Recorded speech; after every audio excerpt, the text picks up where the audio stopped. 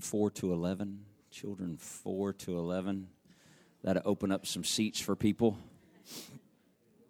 Amen. Praise God. And you can be seated if you'd like to today.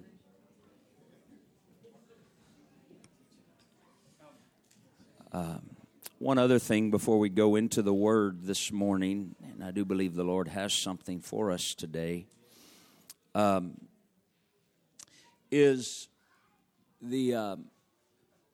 we're with spring coming, we're going to be trying to do a little more work and effort. And obviously one thing we're working on is the challenge that we have with seating. And so we're going to, just so you know, we're working on it. You don't think we're ignoring it. We're working on getting a building, not a building. That would fix it, but we're not working on that.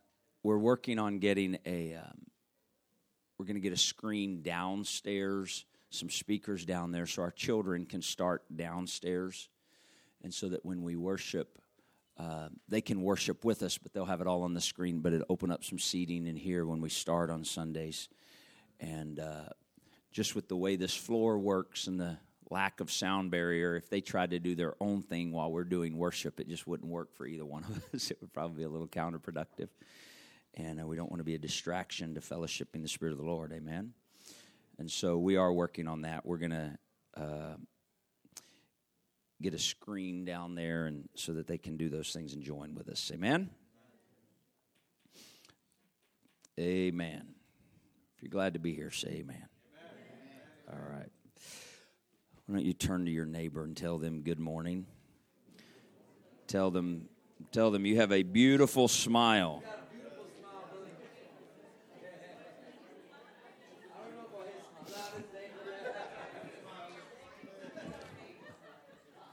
Praise God.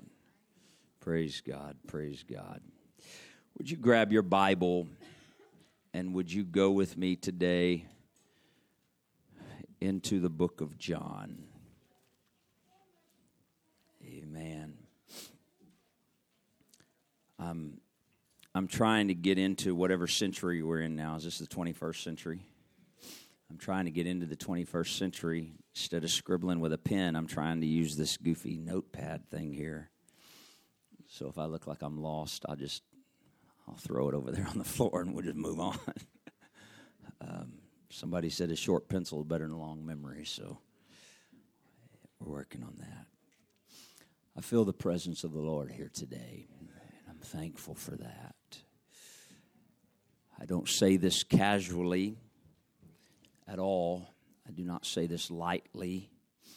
I do believe that God has a word for us today. And it is my hope, and I stand here in the fear of God, that I can get out of the way so He can say what He wants to. We need to hear from Him. Amen. We need to hear from Him. And I'm trusting Him to speak to us. Amen. That song said, "There's a fire shut up in my bones. I want the world to know that you are God." And as we sang that chorus, it was the cry of my heart.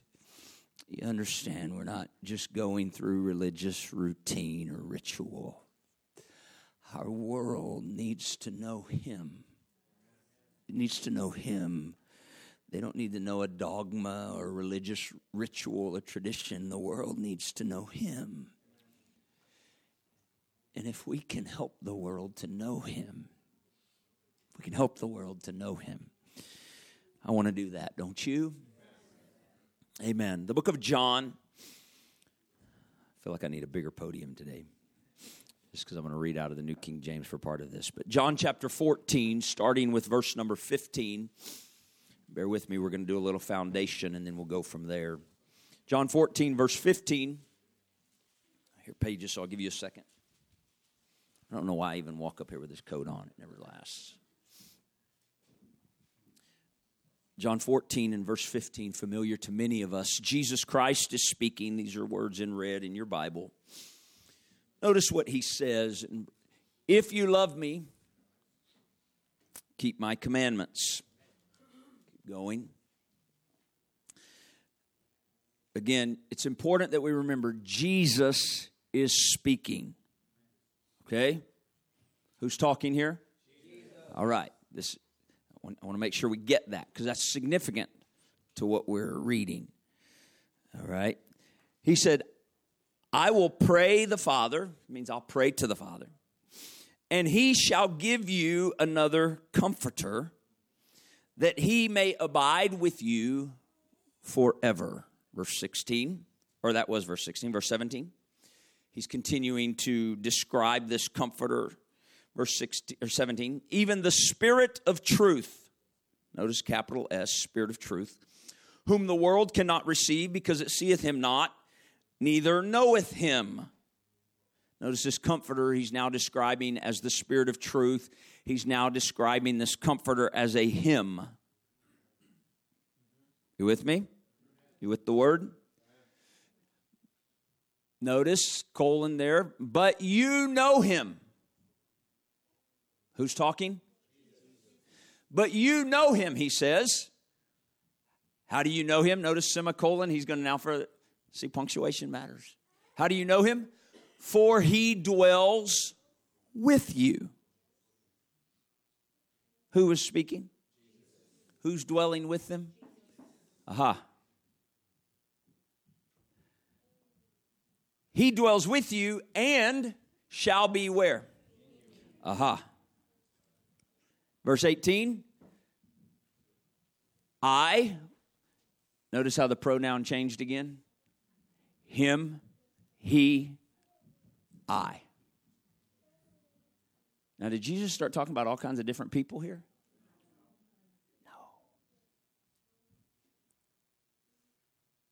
No.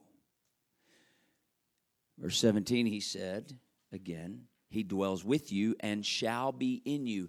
I will not leave you comfortless. I will come to you. Is that what it says? All right. I want to read that quickly in the New King James, just because I want you to see something here. That word comfortless can be missed in the original King James translation. Verse 16 is where I'll start in the New King James. I will pray the Father, he'll give you another helper, that he may abide with you forever. The Spirit of truth, whom the world cannot receive, because it neither sees him nor knows him. But you know him, for he dwells with you and will be in you. Now watch verse 18. I will not leave you orphans. I will come to you. This is important. That word comfortless there in the Greek is literally translated, the Greek word is orphans. In other words, Jesus said, I will not leave you as orphans. I will come to you. All right? I'll be in you, he said. You with? Okay.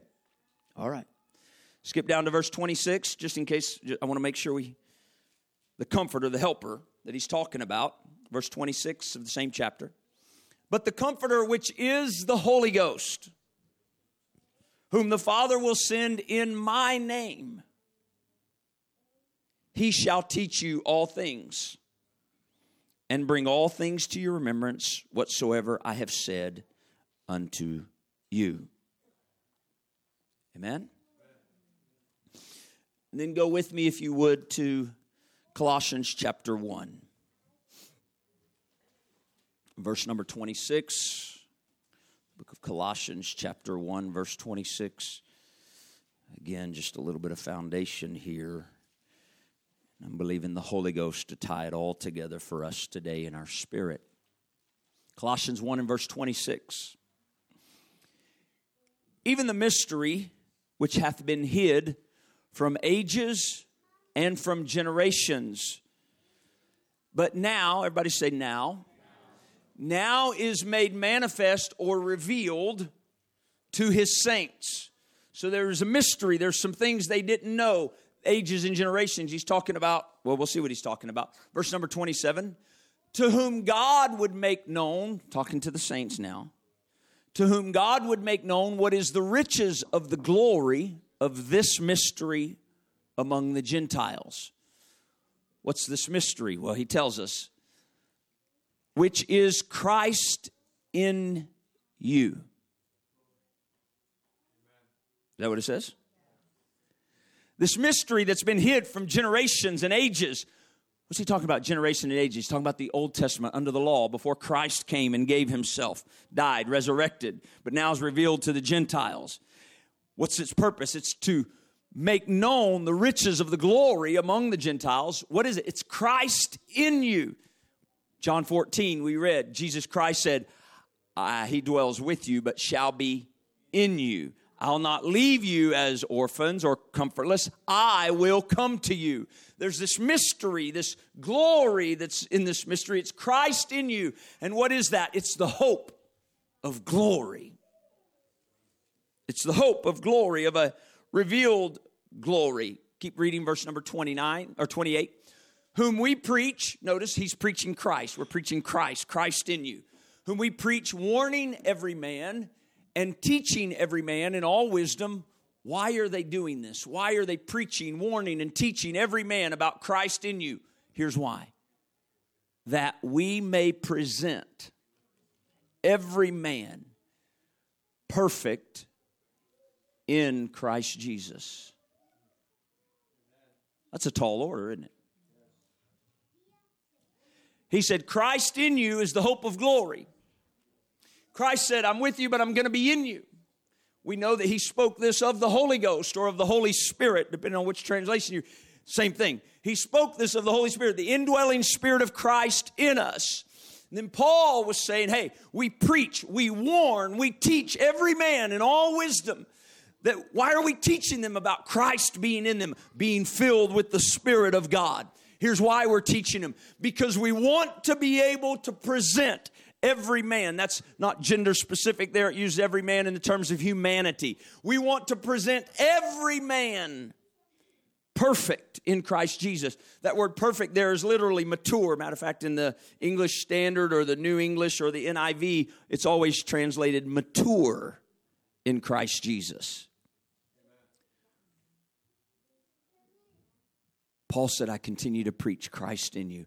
I continue to warn men, you need to have Christ in you. I continue to teach and preach Christ in you, the hope of glory. Why? Because Christ in you, that hope of glory, is what's going to allow us to present you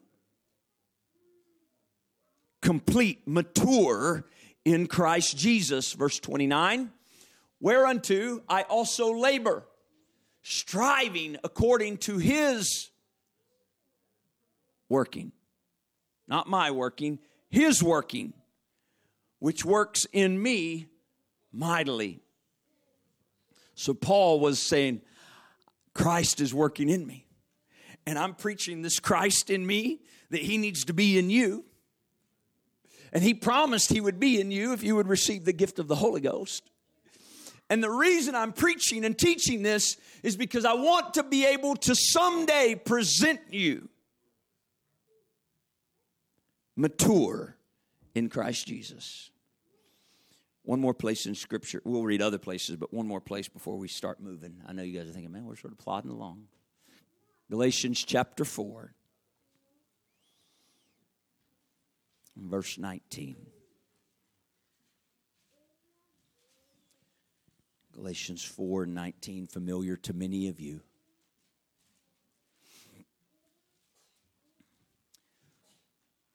My little children, of whom I travail in birth again.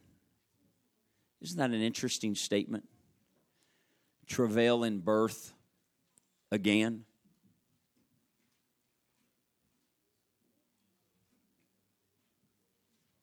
How many times have you been born? Paul said, I travail in birth again until Christ be formed in you. I'm not much for titles, but I have one today. I believe the Lord would like to talk to us on a simple thought.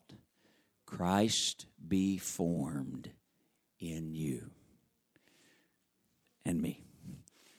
Christ be formed in you. I'm asking you to pray with me one more time, and would you ask the Lord to talk with us the way He wants to? Lord Jesus Christ, we need your word.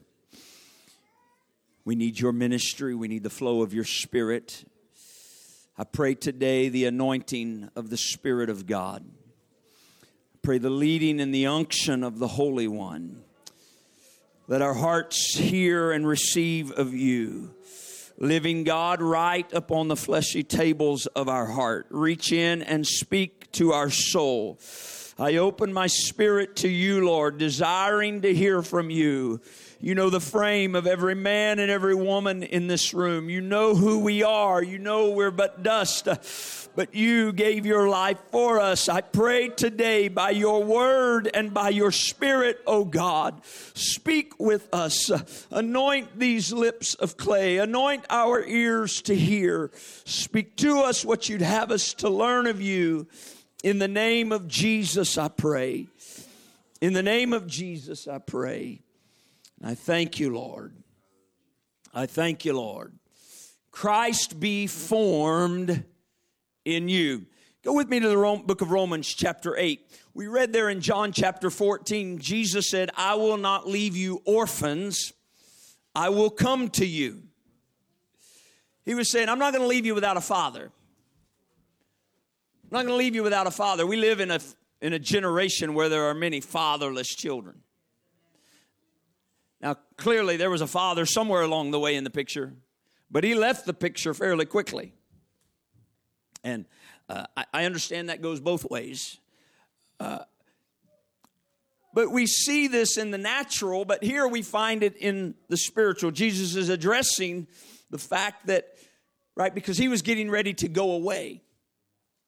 He was getting ready to leave his disciples, but he speaking to them, I'm not going to leave you as orphans without a father. I'm going to come to you. We find in Luke 24 that it's called, the coming of the Holy Ghost is called the promise of the Father. Right?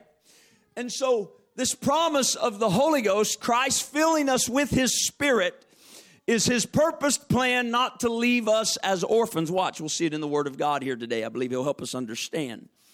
Romans chapter 8 and verse number 14. Romans 8 and 14 says this. For as many as are led by the Spirit of God, they are the sons of God.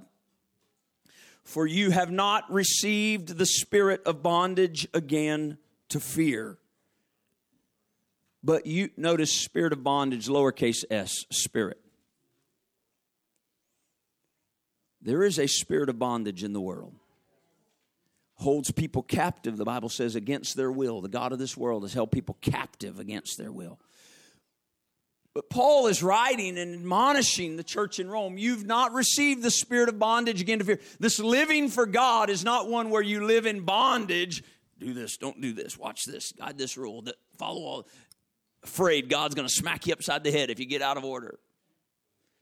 That's what he's saying. You haven't received the spirit of bondage again to fear, but you have received the Spirit, capital S, of adoption. That sounds like something done to orphans, doesn't it? You have received the Spirit of adoption, whereby we cry, Abba, Father. Abba is a term of endearment. It's like daddy, dad. Whereby we cry, Abba, Father. This indwelling Spirit of Christ, when you are filled with the gift of the Holy Ghost that we read about in John 14, Christ dwelling in us, it is a spirit of adoption. It's a taking of you and I from a place of being without spiritual father and bringing us into a place where the Spirit of the Father now dwells within us, Christ dwelling in us, the promise of the Father, Luke 24. Watch, let's read on just a little bit further. Whereby we cry, verse 16, the Spirit itself, capital S, the Spirit of adoption. What does it do? It bears witness with my spirit that we are the children of God. Something's happened to me. Something happens to you when you're baptized with the gift of the Holy Ghost. When Christ begins to dwell in you, there becomes a witness. I'm no longer my own. I'm no longer wandering around as an orphan, but I belong to the Father. I have been adopted into the family of God. This spirit of adoption. And what happens when I receive it, it bears witness with my spirit. I'm a child of God. Verse 17, he goes further. And if, everybody say if. That matters. If children, I'm not a child if I haven't received the spirit of adoption. Is that true? Is that what we read? Is that fair assessment? If I haven't received the spirit of adoption, then I can't be a child yet. Spirit of adoption, the infilling of the gift of the Holy Ghost. Watch. If children, then we're heirs. Heirs of God. Joint heirs with Christ. If, there's that word again. Don't you hate it when that word shows up sometimes? Because it makes it conditional. There's a lot of conditional things in the Scripture. It makes it conditional. We live in a time where if we're not careful, it's easy to just grab something out of Scripture and go, oh, I like that. I think I'll use that for myself and for my life. And we'll leave off the if. Conditional. You understand? It doesn't mean we earn it. There's just something about walking in relationship with God. If then. And so we're joint heirs with Christ if. Everybody say if. If so be that we what? Oh, hold on a minute. I'm not interested in this joint heir stuff anymore. Suffer with him? Is that what this is? We're joint heirs with Christ if so be that we suffer with him. Why? That we may be also glorified together. You got that? Next verse, 18. Watch what Paul said here. For I reckon, everybody say I reckon. I reckon that the sufferings of this present time are not worthy to be compared with the glory which shall be revealed where? It's going to be revealed in us. It's going to be revealed in us. Remember what we read earlier? Christ in you, the hope of glory. This glory is going to be revealed in us. How's it going to be revealed? It's going to be revealed through us when we become joint heirs with Christ. How do we become joint heirs? If so be that we suffer with him. Still with me? I'm talking about Christ being formed in us. I want that, don't you? Amen.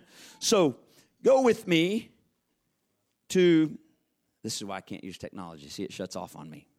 That's why a pen is better. My paper never just disappears on me. Amen. So, bear with me while I type again and never do this again. Pray for me. Once I crossed 50, I started going away. I said I'd never go, but here we are. So, if we suffer with him. Now, Galatians 4. Go to Galatians. I know we've been there already, but I want you to see. Again, I believe the Holy Ghost is going to tie this together for us. Right? Scripture supports Scripture. Sometimes we want to just take one verse and go, oh, that's good enough. And we don't have clear understanding because the way we interpret it disagrees with another part of Scripture. Well, that can't be. Scripture always supports Scripture. So Christ said, I won't leave you as orphans. I won't leave you comfortless. I'm going to come to you. We find in Galatians the spirit of adoption, which is Christ in you. So that fits what we hear from Jesus in John 14. But now Galatians 4:1. Now we can be joint heirs if so we suffer. We just read that in Romans, right? Now watch Galatians 4:1. Now I say that the heir, hey, there's that word again. Anybody interested in being an heir? Some of you? Yeah, I am. I want to be an heir. Now I say the heir, as long as he is a child, differs nothing from a servant, though he be Lord of all.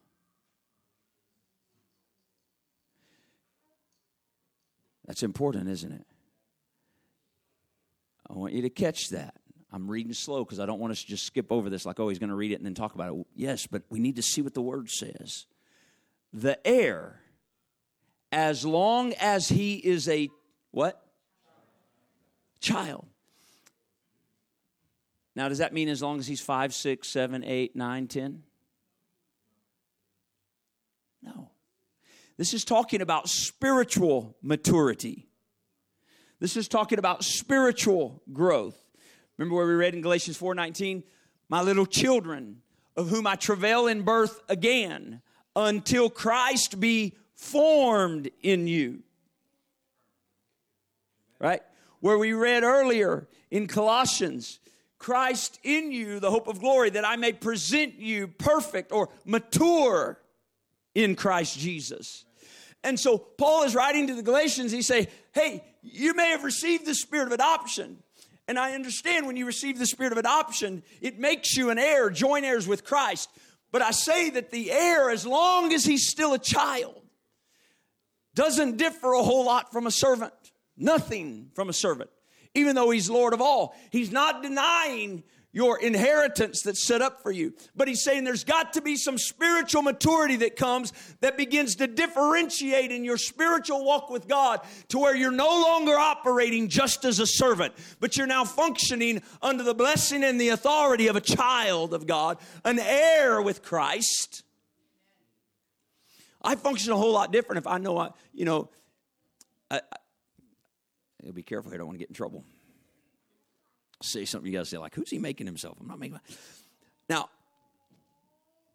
the Bible says you and I will rule and reign as kings and priests with him. That's in there. You know that? How many of you believe that? I believe that. I believe I'm going to rule and reign as a king and a priest with him.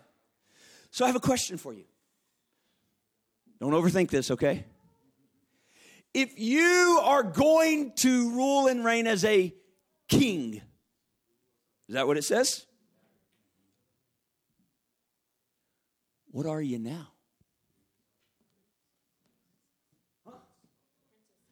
A prince. Yes, right? The prince is an heir to the throne. You understand? I don't want to get anybody confused.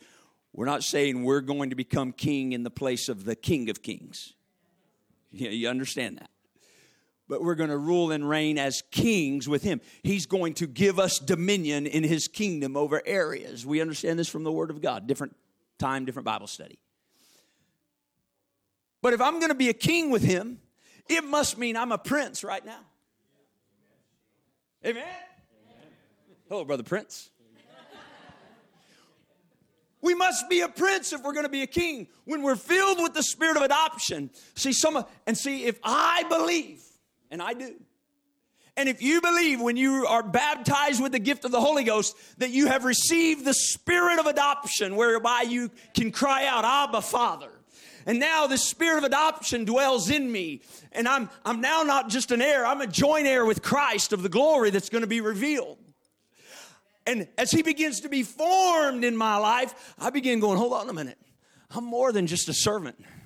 I do more than just serve God. I'm a joint heir with him. I'm a prince. I got a kingdom that's coming that he's ordained and prepared for me. And you know what? I'm just guessing. Once we get the revelation and the understanding and we grow in Christ and Christ is formed in us, you walk around differently if you're a prince versus if you're a servant. Is that a fair statement?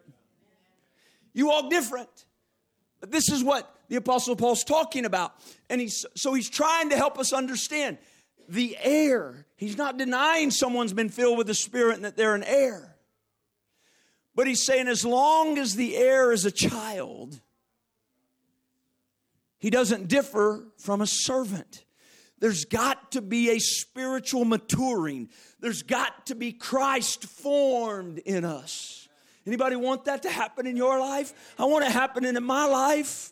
I'm not standing here like I got it all figured out and it's done yet. He's still working on me. That song when you were a kid? Some of you are like, I don't know that song. You missed Sunday school, or maybe they didn't sing that where you were when you were a kid. It says he's still working on me to make me what I ought to be. It took him just a week to make the moon, the stars, the sun, the earth, and Jupiter and Mars. How loving and patient he must be, because he's still working on me. And that's the truth. He's still working on me. I want Christ to be formed in me. Now watch. We're still in verse 1 in Galatians 4. Oh, Lord, help me move faster. Verse 2, this is the child, right? The heir, the child, but not Christ, not formed yet, not mature, but is under tutors and governors. How long are they under tutors and governors? Until the time appointed by who? Aha. The Father says, aha, now this child is grown in the fullness and stature of Christ. You read that somewhere in the Word. The Father decides. The Father decides how long a child of God that's received the Spirit of God is under tutors and governors. He appoints a time that says there's growth in that child. I've been formed in. They've come through some stuff that's allowed me to be formed in their life. There's a time appointed. Verse number 3. Even so we, when we were children, were in bondage under the elements of the world. Paul talked about in that other passage we read in Romans 8, spirit of bondage. He said you're no longer under the spirit of bondage. Here he's telling Galatians, when we were children, we were in bondage under the elements of the world. Now, if you read that too fast, you'll miss what he's implying clearly there. As long as someone is in bondage to sin in the world, they are a child. There is no spiritual growth or maturity in bondage to sin. It can only come by receiving the spirit of adoption. They're orphans. They're fatherless children. Or they're like Jesus spoke to the scribes and Sadducees that were religiously traditional when he said, you always do the works of your father, the devil. Is that what he said? And so, he's looking back. We were children in bondage under the elements of the world. Verse number 4. But when the fullness of time was come, God sent forth his Son, made of a woman, made under the law. Verse 5. Why did he do that? Why did Christ come? Why did God come and robe himself in flesh and dwell among us? Here's why. To redeem us that were under the law, that we might receive the adoption of sons. The purpose of Jesus coming was to redeem you and I. We know that, but it goes much further than that. That redemption was the indwelling of his Spirit, the Spirit of adoption, so that we could be adopted as spiritual sons. Is that what it says? That we might receive. Verse 6. And because you are sons, oh, I like this part. Because you are sons, God hath sent forth the Spirit of his Son, capital S, right? Into your hearts. That's John 14, where Jesus promised, I am with you, but I shall be in you. This spake he of the Comforter, which is, we read in John 14:26, the Holy Ghost. When you are baptized with the gift of the Holy Ghost, you receive the Spirit of adoption. The Spirit of adoption helps us to cry out, Abba, Father. It's the Spirit of adoption that says, I'm no longer in bondage to the God of this world. I've been purchased with a price. He came and redeemed me, that he could give me a spirit of adoption as a son. That's worth rejoicing about, amen? But he doesn't stop there. Verse 7, wherefore? Remember how this chapter started? Wherefore you are no more a servant. So if you're no more a servant but a son, that means some spiritual maturity has happened, right? Because we read in verse 1, an heir differs nothing from a servant as long as he's a child. But Paul is talking about some progression that's happened here. Wherefore you're no more a servant but a son, and if a son, then you're an heir of God through Christ. Verse 8. Now watch, he's turning right here. Howbeit then, when you did not know God, or when you knew not God, you did service to them which by nature are no gods. He's trying to get us to remember. Before you knew God, before you had a relationship with God, before the Spirit of God dwelt in your heart, you served your flesh. You served those which are not gods. You served, lowercase g, the God of this world. Before you knew him, you did that. But you received the Spirit of adoption and it changed who you served. But as you served him, you realize, hold on, I'm more than a servant. He began being formed in me.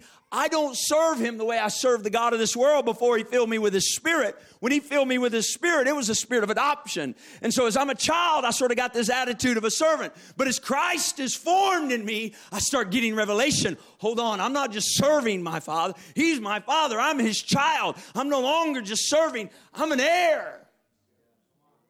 I've got something on my life greater than servanthood. I've got sonship setting on me. This comes through the process of Christ being formed in you. But watch verse 9. I want you to see this. But now, everybody say now. This dumb thing went off again. But now, after you have known God, or rather are known of God, now he asks another question. How do you turn again to the weak and beggarly elements?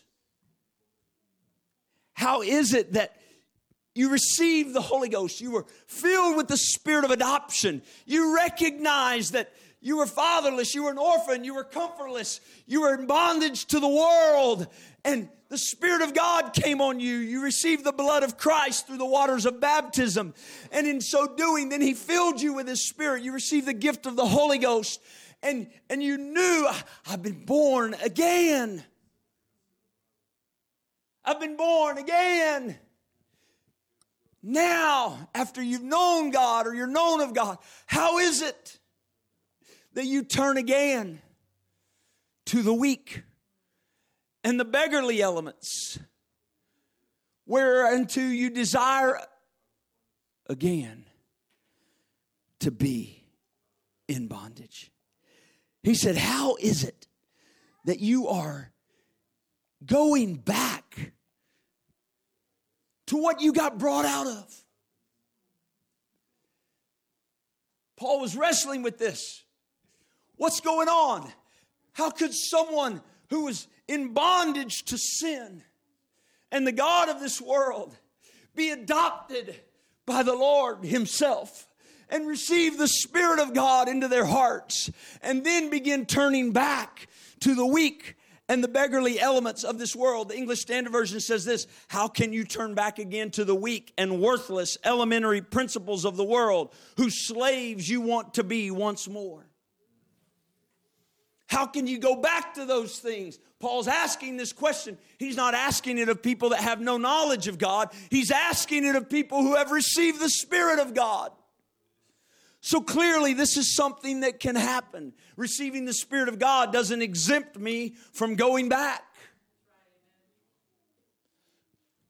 So what's the answer?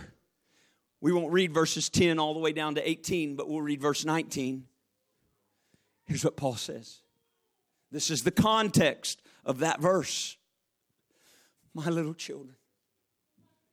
Notice he didn't call them my mature saints. Now, I'm not picking on you this morning if you know where you are with God. Amen? But there's something we've got to see here from these principles of the Word of God. Paul lays all this out and what he's dealing with, and people turning back to the weak and beggarly elements, even though they've received the spirit of adoption. And what did it do to him? He said, here's what it does to me. It takes me back to a place of prayer. And he said, children, he called them my little children. I'm travailing in prayer. That's a place of prayer. It's like a mother giving birth to a child, travail. I travail in birth again. Again, I need something to be born in them again, God.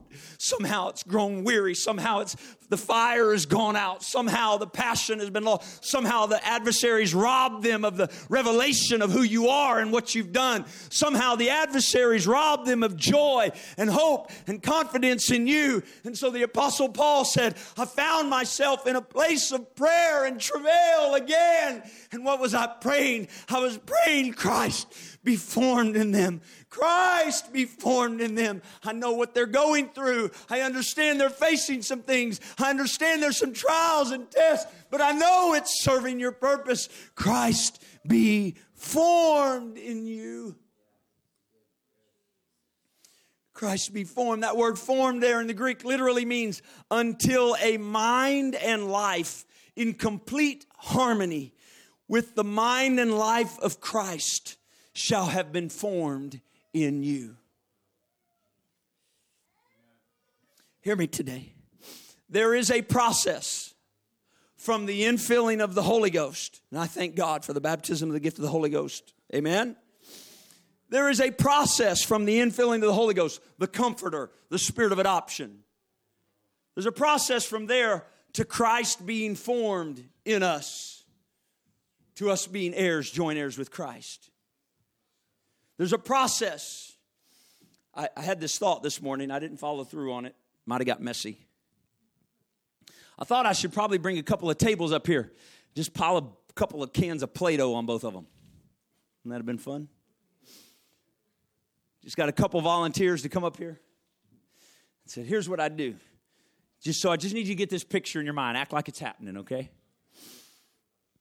We got Brother Martin sitting right here with his Play-Doh. All right. We got we use Sister Priscilla. We got Sister Priscilla sitting right here with her Play-Doh. And I'm like, okay, here's the deal. I want you both to take your Play-Doh, and I want you to make the best looking, full, complete man that you can out of your Play-Doh. Okay? Brother Martin, you have 10 seconds. Sister Priscilla, you take all the time you'd like.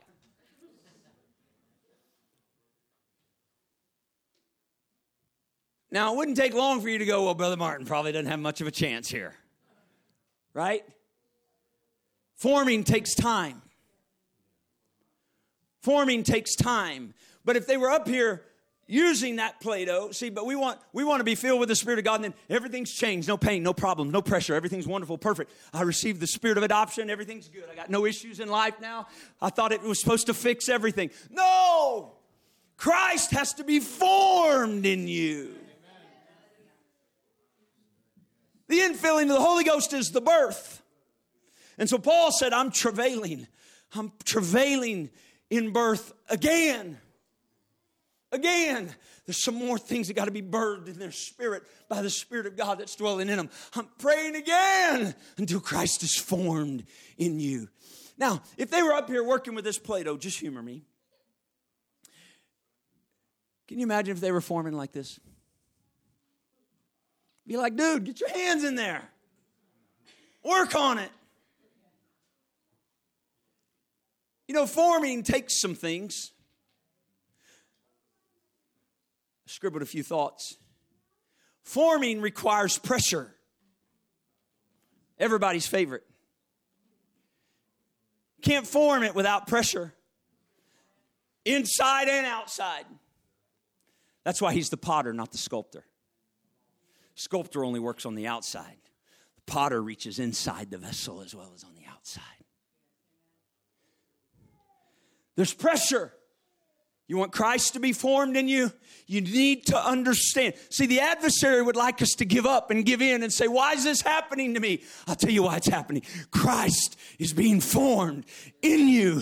And there's something beyond the pressure. There's something beyond the pressure. It's Christ being formed. You got to trust the process. You got to trust His working. He wants to be formed in you. It means there's pressure. You know what? If He's formed, there's some pulling different directions.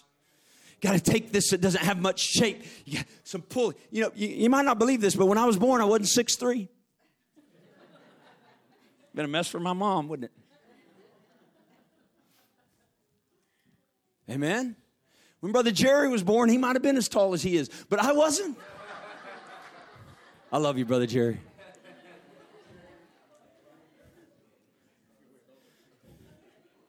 Forgive me, Lord. Forgive me, Brother Jerry. No. There's some pull. Anybody ever have growing pains? I remember our oldest son, he went through a stage where his legs were always bothering him. Might have even been my youngest son.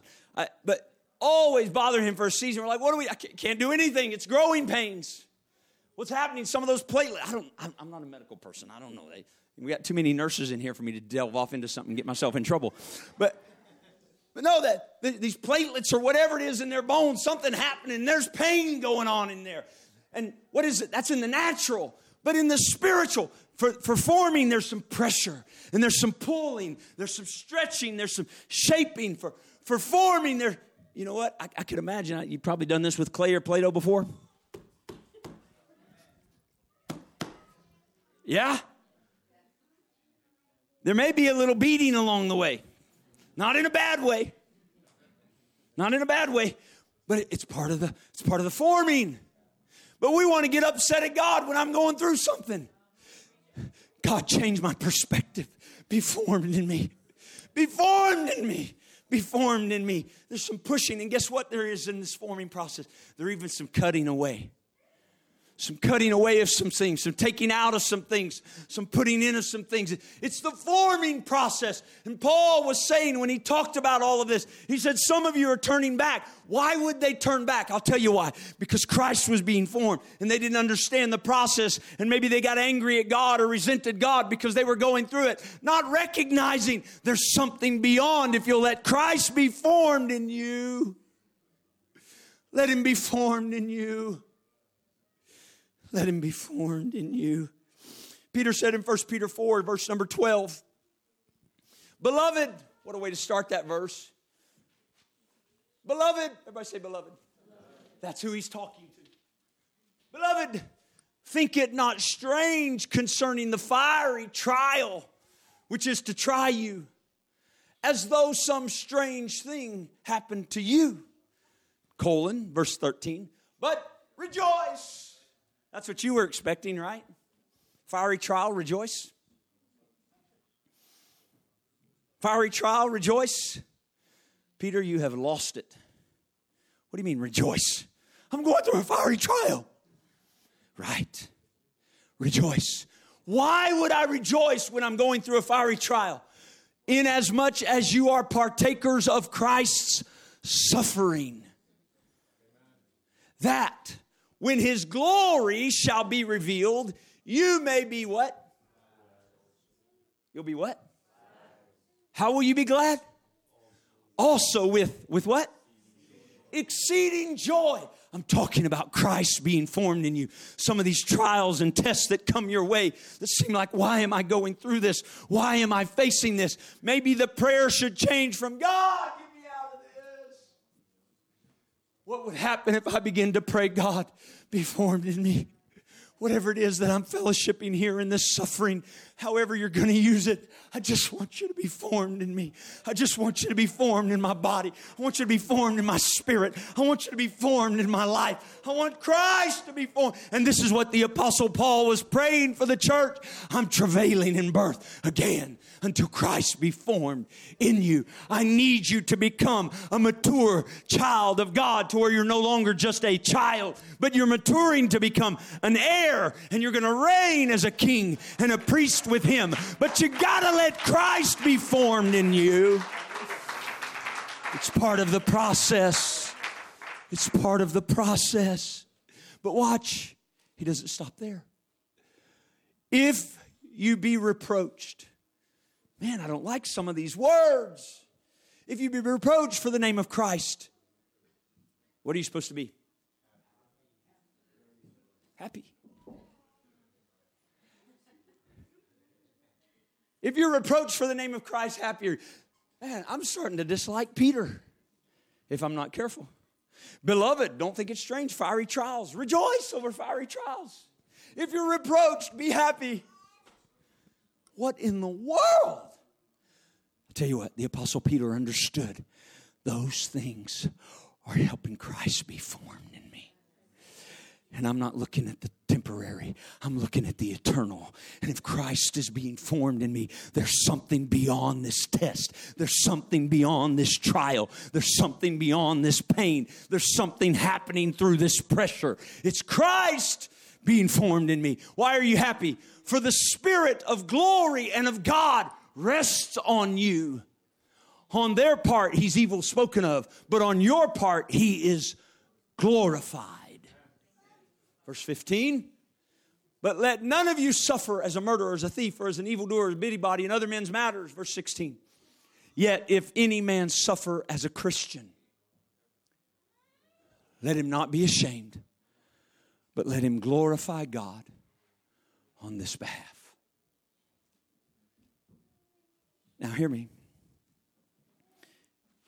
It's okay to be sitting there and going, I'm not there yet. And I can tell you there's some days I'm not there yet. But if my perspective aligns with the Word of God, the Spirit of God, that spirit of adoption, then I'm going, okay, God, I'm going to try. I'm going to rejoice. I'm going to rejoice in this.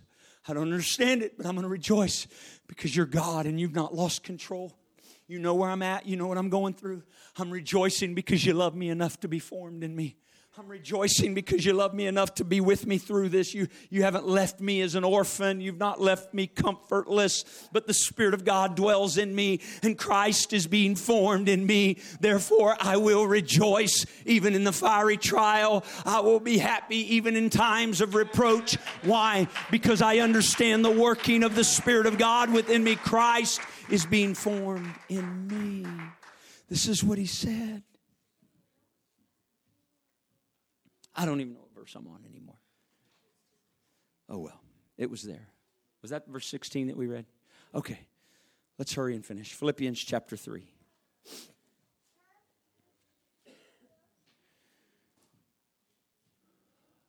Paul's writing here.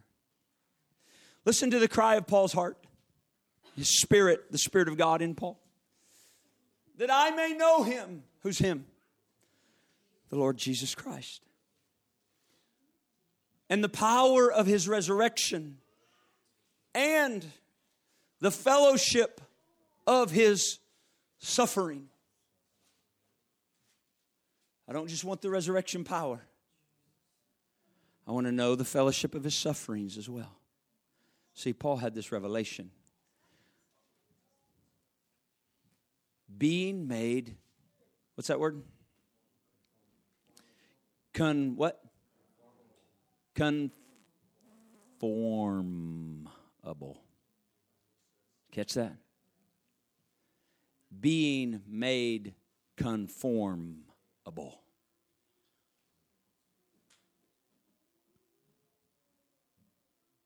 Knowing the power of his resurrection is Christ being formed in us. But knowing the fellowship of his sufferings is Christ being formed in us. And I'm being made conformable to his death. His death. His death. Verse 11. Why would I go through this and accept this as a child of God? Here's why.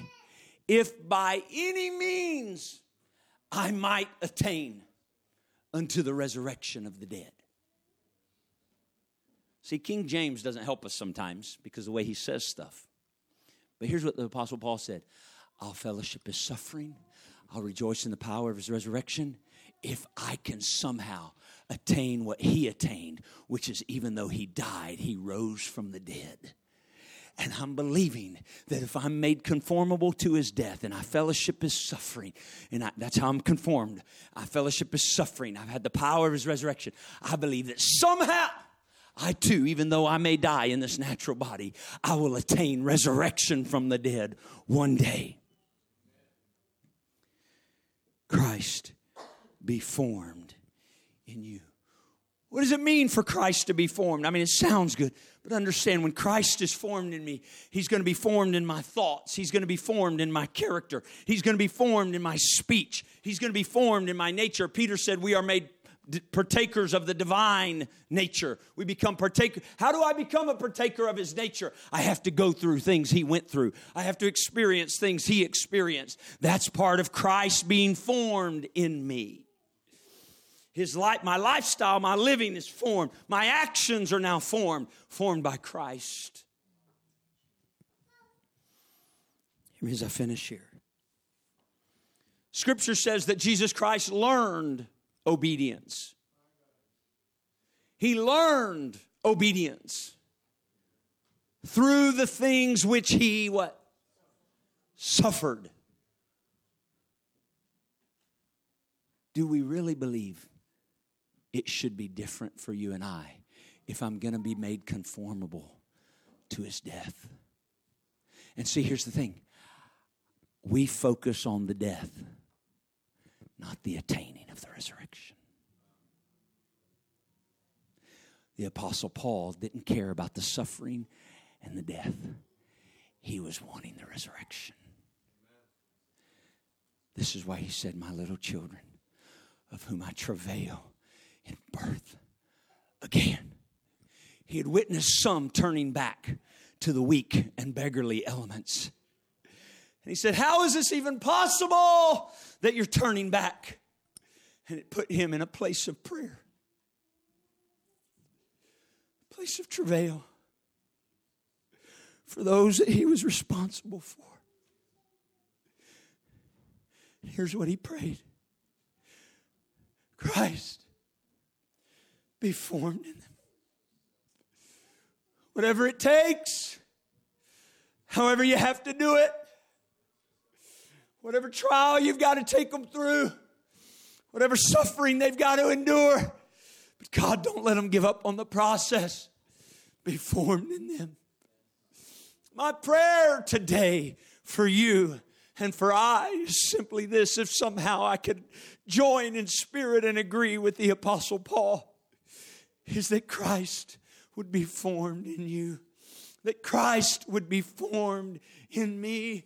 I don't speak as though I've already attained, but I'm reaching like the Apostle Paul said. I'm reaching like he said. I'm trying to lay hold on those things. Christ be formed. Understand, he learned obedience through things he suffered. Your suffering is Christ being formed in you. He was falsely accused along the way. When you're falsely accused, how do you respond? Is Christ being formed in you? He endured the cross, the pain of dying to himself. When you face those things, it's Christ being formed in you. You understand, he was wounded in the house of his friends. When you're wounded by friends, how do you respond? It's Christ being formed in you. His family and his friends didn't receive his ministry, even though the Spirit of God dwelt in him. When you're rejected by those who love you, your family and your friends, how do you respond? It's Christ being formed in you. We need to understand these things we face in life, that the adversary, the God of this world, wants us to get in a fence and begin to resist and turn our back. No! I need a fresh perspective. It's Christ being formed in me. It's Christ being formed in me. He was mocked. He was misunderstood. Maybe you can relate to some of these things. He faced temptation of this world. He battled with loneliness in his life. It was Christ being formed in you. You hear him on the cross. My God, why have you forsaken me?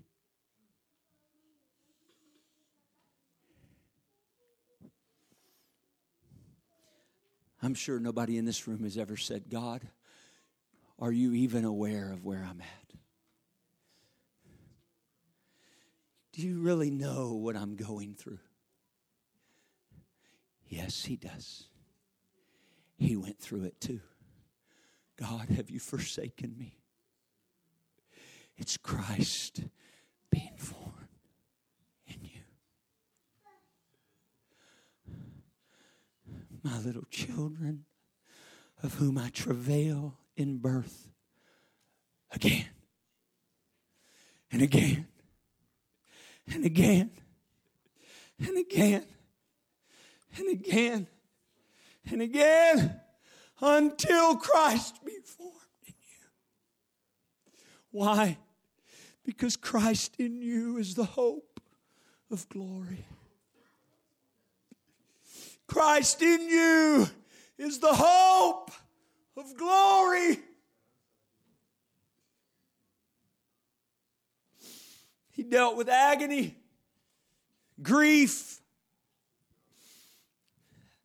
It was Christ being formed in you. Those places of prayer and fasting, Christ being formed in you.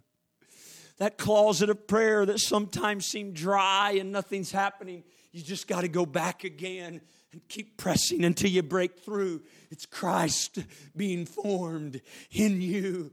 Those days where it seems like He's not even near. You can't find Him. You just walk by faith.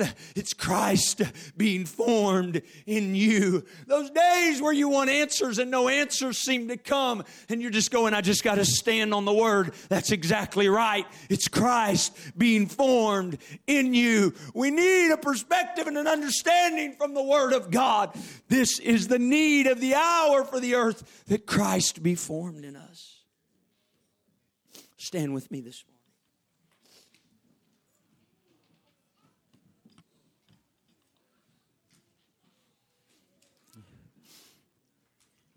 You say, woe is me.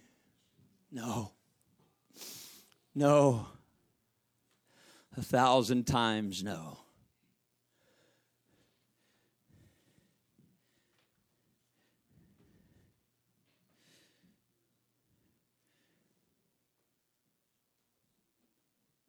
You weren't born in the natural, and the next day you were a full-grown, mature adult. You had to go through some things. You had to get an education, no matter how it came. It's called life. We understand that in the natural. How much more in the spiritual? When I begin to recognize it's just part of His process. It's part of His process. Christ being formed in you. It's the hope of glory.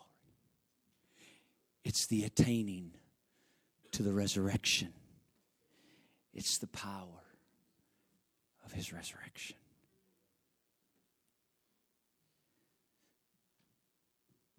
So I can rejoice. I can rejoice. I can be happy in it. Oh, maybe not in my natural mind. But remember what the word was, formed? Literally, until a mind and life in complete harmony with the mind and life of Christ shall have been formed in you. The thoughts I think are no longer my own. Right? This is the goal. The mind of Christ. To have the mind of Christ. To speak the words that Christ would speak. To respond to things the way Christ would respond. To let the love of Christ flow through me. To let the power of Christ flow through me. You want the power of Christ? There's no way it can happen without the fellowship of His suffering. And the adversary of your soul and mind says, why don't you just turn back to those weak and beggarly elements? Why don't you just turn back to those weak and beggarly elements? Do you really desire to be in bondage again to those things? Paul asked. And he saw that pool among the church there in Galatia. He saw that pool of the world. And just, is all this really worth it? Yes. And so it took him to a place of prayer. I'm travailing in birth again. It's a part of the process. I finished with a story. It's not a good story. At least on my part. None of you probably like this. I was dealing with a situation a little bit ago between me and other individuals. You ever deal with situations between you and other individuals? Okay, good. So far we're relating. Between me and other individuals. And they were doing things and taking actions contrary to my thoughts. You ever have that happen to you? Okay, so far we're relating. And they were doing these things, and I was getting frustrated and irritated and yeah, you still with me? Oh, good. And so I went to a place of prayer. I hope that's what you did too. I didn't go to a place of prayer because I'm such a holy, wonderful person. I went to a place of prayer because I knew if I didn't, I'm going to say or do something I'm not going to like. Is that just real enough? So I went to a place of prayer. You ever go talk to God and you feel real good about yourself for talking to God? Come on now. Okay, thank you for the honest people. No, right? Okay, I'm going to do the right thing. I'm going to go pray for them, God. Here I am, Lord, my righteous, pious personality. I'm praying for these people, Lord. I may not have said all that, but the attitude of my heart, if I'm not careful, can be that. And so I went to a place of prayer so I wouldn't do something I shouldn't do and say something I shouldn't say. And quite honestly, I was battling all this junk in my mind, and I could tell it was trying to get my spirit. And so I went and I laid on my face before God, said, God, I don't know what to do. I don't know how to deal with it. I don't know what to say. I don't want to say anything because I'll say the wrong thing. And I'm just telling the Lord this and crying out, you got to help me, God. You got to give me understanding or something. And then here's where, you see, you got to be careful. You can really be pouring out your heart to God, and out of the abundance of the heart, the mouth speaks. And I made this statement, God, I put it all on you.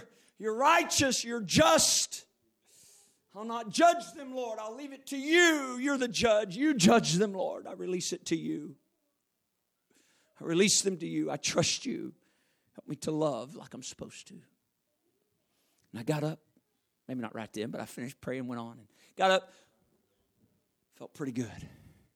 Thank you, Lord.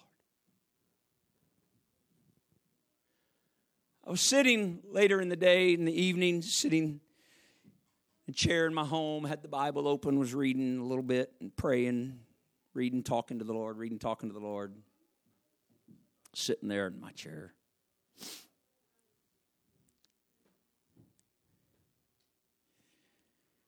I don't even remember what I was reading in the Bible. It wasn't related to what I just told you. But, the Lord started talking to me.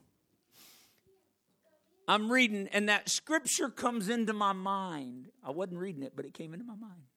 You remember that scripture where people were doing something to the disciples and Jesus, and the disciples said, Lord, should we call fire down from heaven? Remember that? That's what they said. I know you've never thought about doing that. Lord, if I could do that. It's a good thing we don't do that, right? Lord, if we could. And the Lord rebuked them. Jesus rebuked them. Well, I'm sitting there reading my Bible, trying to just be a good child of God and fellowship God through His Word and talking to Him. And that scripture pops into my head, and I'm like. And the Lord took me back to my prayer earlier that day. And I felt the Lord ask me this question. Would you like me to judge them?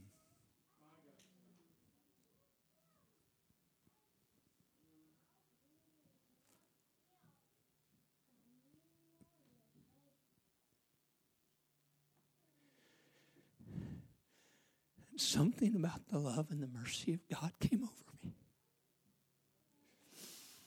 And I cried out, no! God, don't judge them. I'd like you to have mercy on them.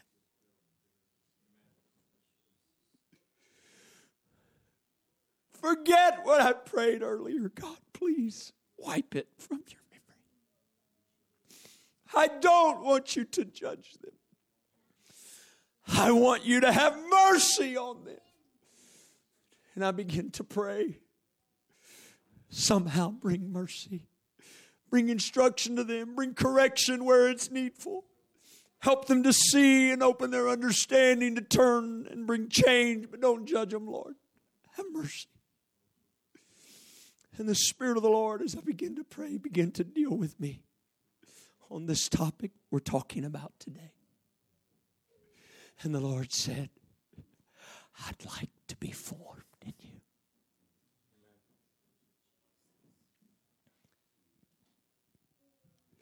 You mean the Lord would allow people to treat me a certain way simply so I could go through something and learn something about what He dealt with?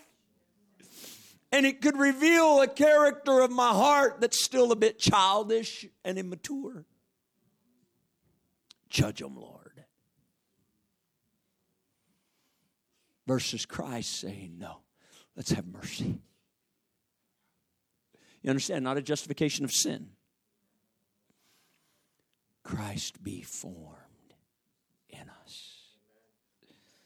I'm opening this altar to you today. Maybe there's something you're dealing with in life. Come on, when He's formed in us, it doesn't just change the inside, it also affects the outside. Right? Formed in me. Formed in me. It's not just a religious tradition experience. Christ be formed in me. My actions become what Christ would do. My words become what Christ would speak. My thoughts come from Christ. Christ be formed in me. But you don't know what they did to me. Right? Right? Do you know what they did to Him? But you don't know what they said about me. Right? Do you know what they said about Him? Christ being formed in you. How I respond, it's the forming process. There's something beyond it. It's the hope of glory. There's something beyond it. It's the attaining of the resurrection. There's something beyond it. It's eternal life. Come on, let Christ be formed in you. Rejoice, He's being formed in you. Rejoice, He's being formed in you. Rejoice, He's being formed in you. Come on, don't think it's strange, the fiery trial. You're beloved. You're beloved. Come on, remember you've received the spirit of adoption. He's not leaving you as an orphan. He's not leaving you comfortless. But there's a process from adoption to a mature saint of God. It's Christ being formed. That's the maturing. That's the growing. That's Christ being formed in us. Trust Him. Allow it to work. In the name of Jesus. In the name of Jesus.